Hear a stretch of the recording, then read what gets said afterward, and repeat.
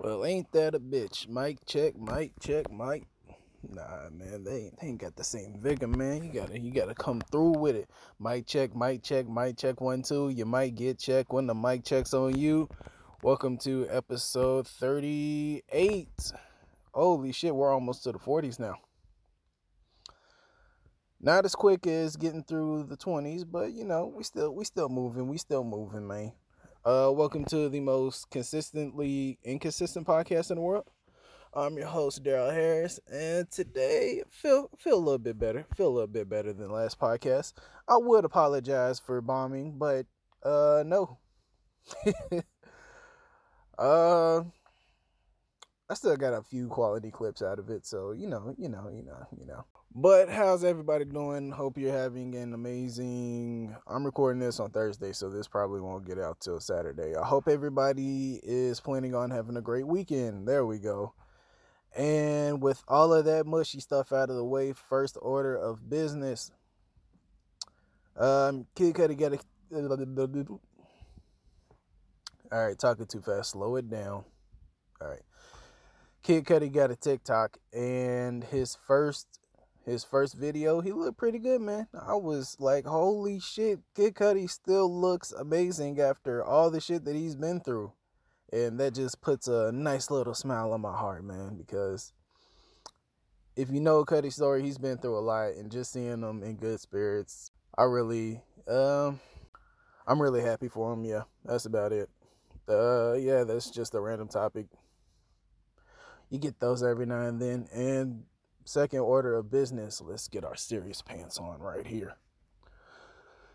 DaBaby is being investigated for an assault in a bowling alley for Danny Lay's brother.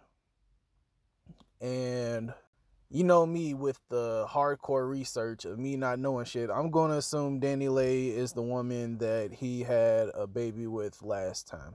His last baby mama. For now. And if Danny Lay is the person that I'm thinking it is, then he's out of bounds for beating up the brother, because if she's truly just a side chick and you don't give two shits about her, why would you beat up her brother? First of all, why are you beating up people in the first place, DaBaby? I want to root for you to win so bad. I really do, man. But you just keep fucking up the bag. You can't, blank DaBaby could have got away with this, but you are superstar, perennial rap talent who is close to upper echelon in status. You can't go around beating up people like you used to, DaBaby. This shit costs time and money, and you're not always going to be this up for the rest of your career, so the more you blow now, the more you'll regret later down the road. And like, if you want him beat up, you could send somebody to beat him up. Like, you don't have to be in that area when somebody is getting beat up on your behalf.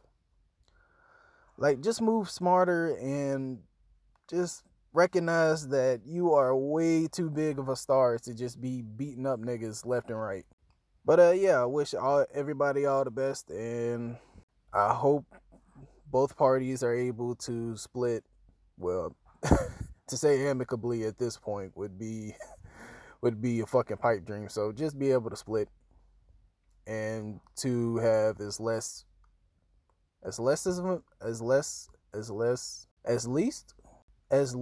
of a mess as possible. Yeah, let's go with that. As little of a mess as possible when y'all split up. And third order of business, Kevin Hart. Oh my God, man. Jesus Christ, man. This dude, just when I think I'm working harder and harder, this motherfucker just comes out of nowhere with life lessons. I can't make this shit up. And he basically looked me in the eyes with his voice and said, "Hey, little bitch, I know this shit is tough. I know it fucking sucks to not be making any money. I know it's frustrating that you're not at the level that you want to be yet, but suck it the fuck up." That's what Kevin Hart was speaking to me. Like, he said that shit in my soul with his life story, man. To anybody that said Kevin Hart had it easy, you are fucking stupid. This man had all bad, had the worst of breaks of all time. This dude was dead broke for the vast majority of his come up. And even when he was up about 200 bands and then immediately lost it and was was still trying to find ways to make money, man. This dude is a bona fide hustler. This dude, like, how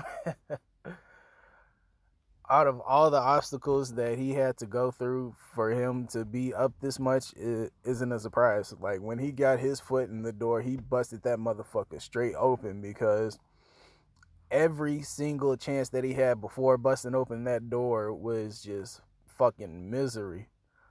Like, half the shit that he had to deal with, I don't know if I'd be able to go through it. Like that Sweet Cheek story where he finally got to be able to make money consistently in New York, but he had to constantly get shit on by the audience.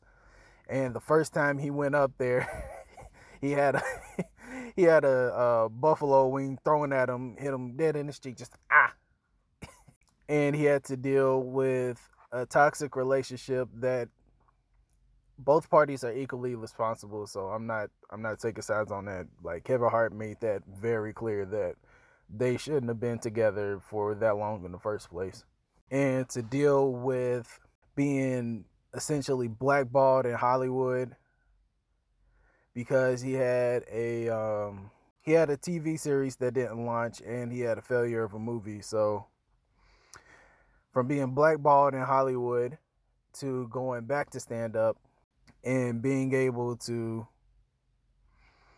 just recreate his buzz again over and over again, it's truly inspiring. And there are definitely a lot of lessons that I hope to implement, because he gets it to you raw. Like, you can achieve what you want, but it depends on how much you're willing to sacrifice.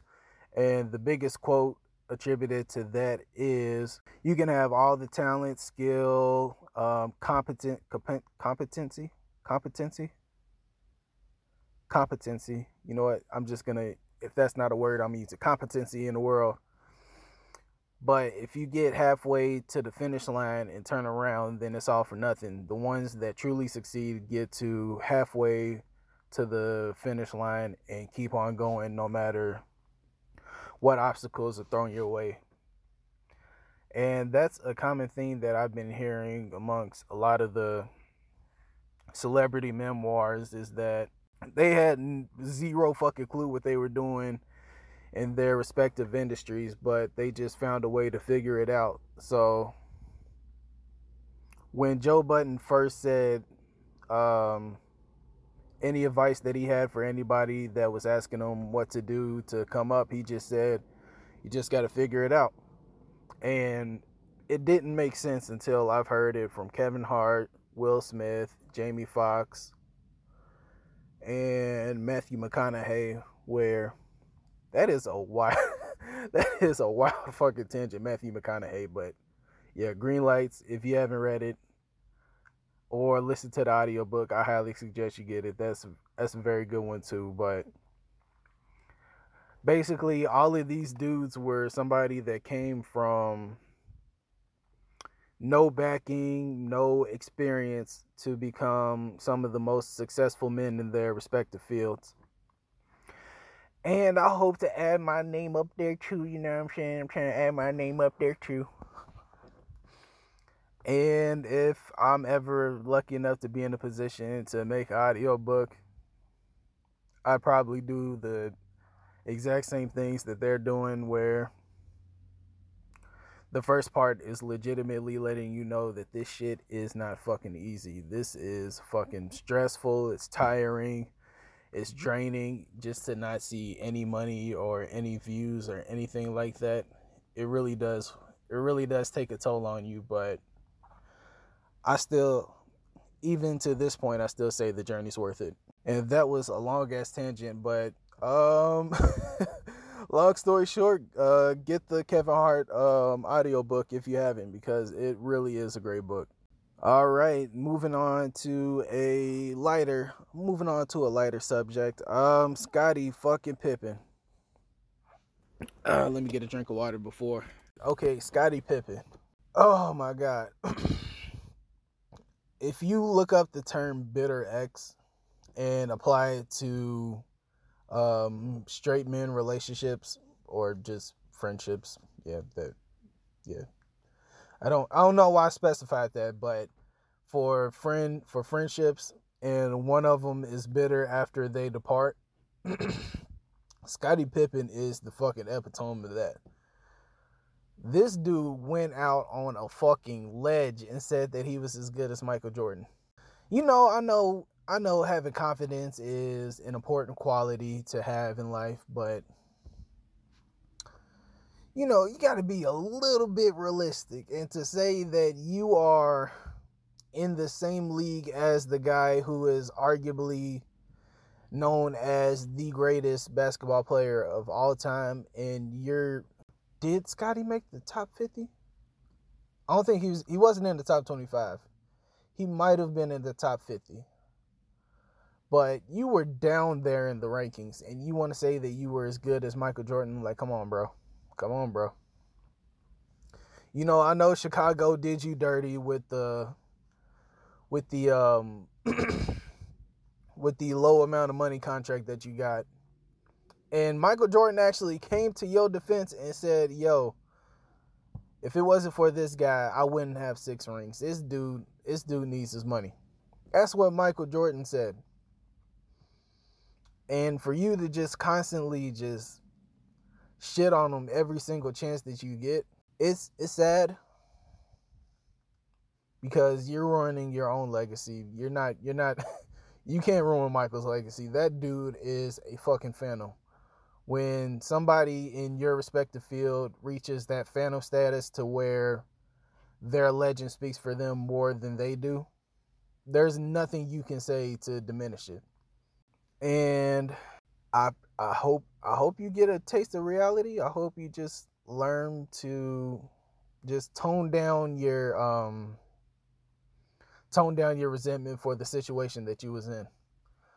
Like, I know being the number 2 guy it can be stressful, because you do help to keep the ship together, and you're not going to get anywhere near as much credit as you should. But to shit on the number 1 guy for what you had to suffer through, that's not cool, man. And that's all I got to say about that. Yeah, ain't nothing else to say. The blackety black shirt. I don't even know who put it out, or I know why. It's outrage marketing, because some clothing company made a white boy say, normally I'm black, but on Black History Month I'm blackety black. Like, come on now. Stop falling for the low-hanging fruit, people. Oh, this is going to be a short podcast today. Nice. One concept that I love to talk about is get it off your chest. And basically, this is anything and everything that bothers you. I stole that from Kelly Howell. Don't think that I just came up with that and just originally said that it was Kelly Howell and I'm using it. So, anything and everything that bothers you. Yeah, that's how she say it to the meditations. But yeah, just anything that pisses you off. I don't know, your parents think you're a failure, or your dick isn't as big as you want it to be, or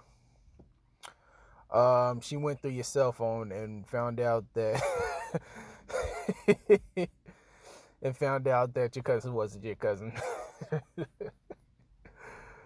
But yeah, just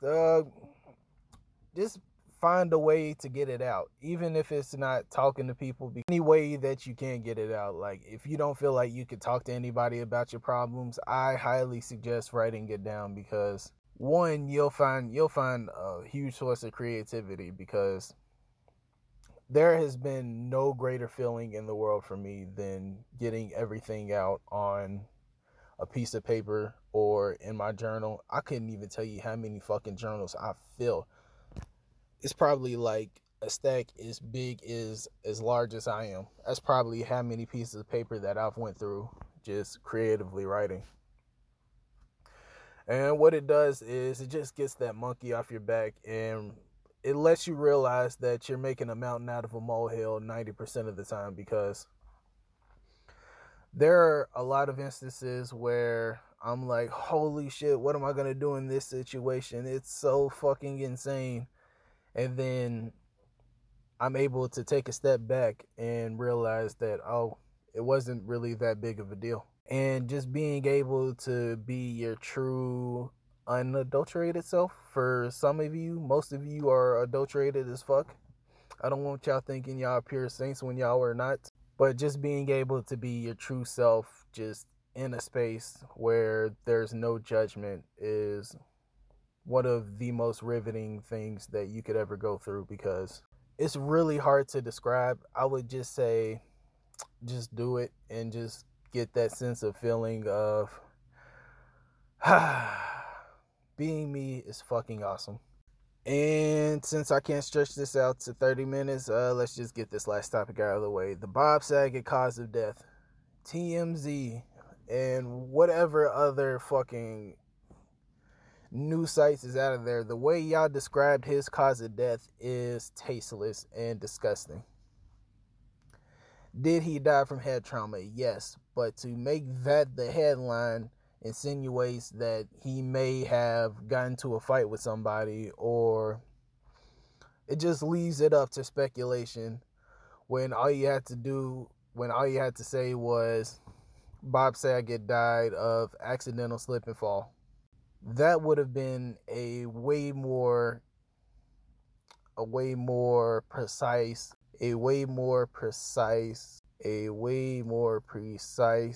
Like, I have a word. I'm not trying to say diagnosis. I'm trying to say a way more precise assessment of the situation. There we go. To just say that he died of head trauma could be very misleading, especially in today's age where most people just read the headlines, which is why some people think that Joe Rogan is a racist and a sexist, even though he's had multiple women, multiple males, multiple black men and women on his show. And if y'all think that Jay Prince is an Uncle Tom, y'all need to do some fucking research. Jay Prince would not stand up for a man if he was racist. Neither would David Goggins. Two men of true upstanding character coming to this right-winged, racist, sexist aid. Like, come on, bro. Like, let's do our own research and stop just looking at 15-minute clips and thinking we know an entire person's life story. And with that out of the way, the inspiration of the day is do your best no matter what. Is everything gonna work out? No. I ain't gonna lie to you. There's gonna be times where you try your absolute best and do everything right and shit still goes left. And you know what you do at that time? Take it, get it out of your system, and do your best next time again and again and again and again and again and again and again, until the day you hit the casket, and just see where you're at in life before you die. And as always, may blessings continue to rain down on you and yours. And this was episode 38 of Stream of Conscious. See you next time.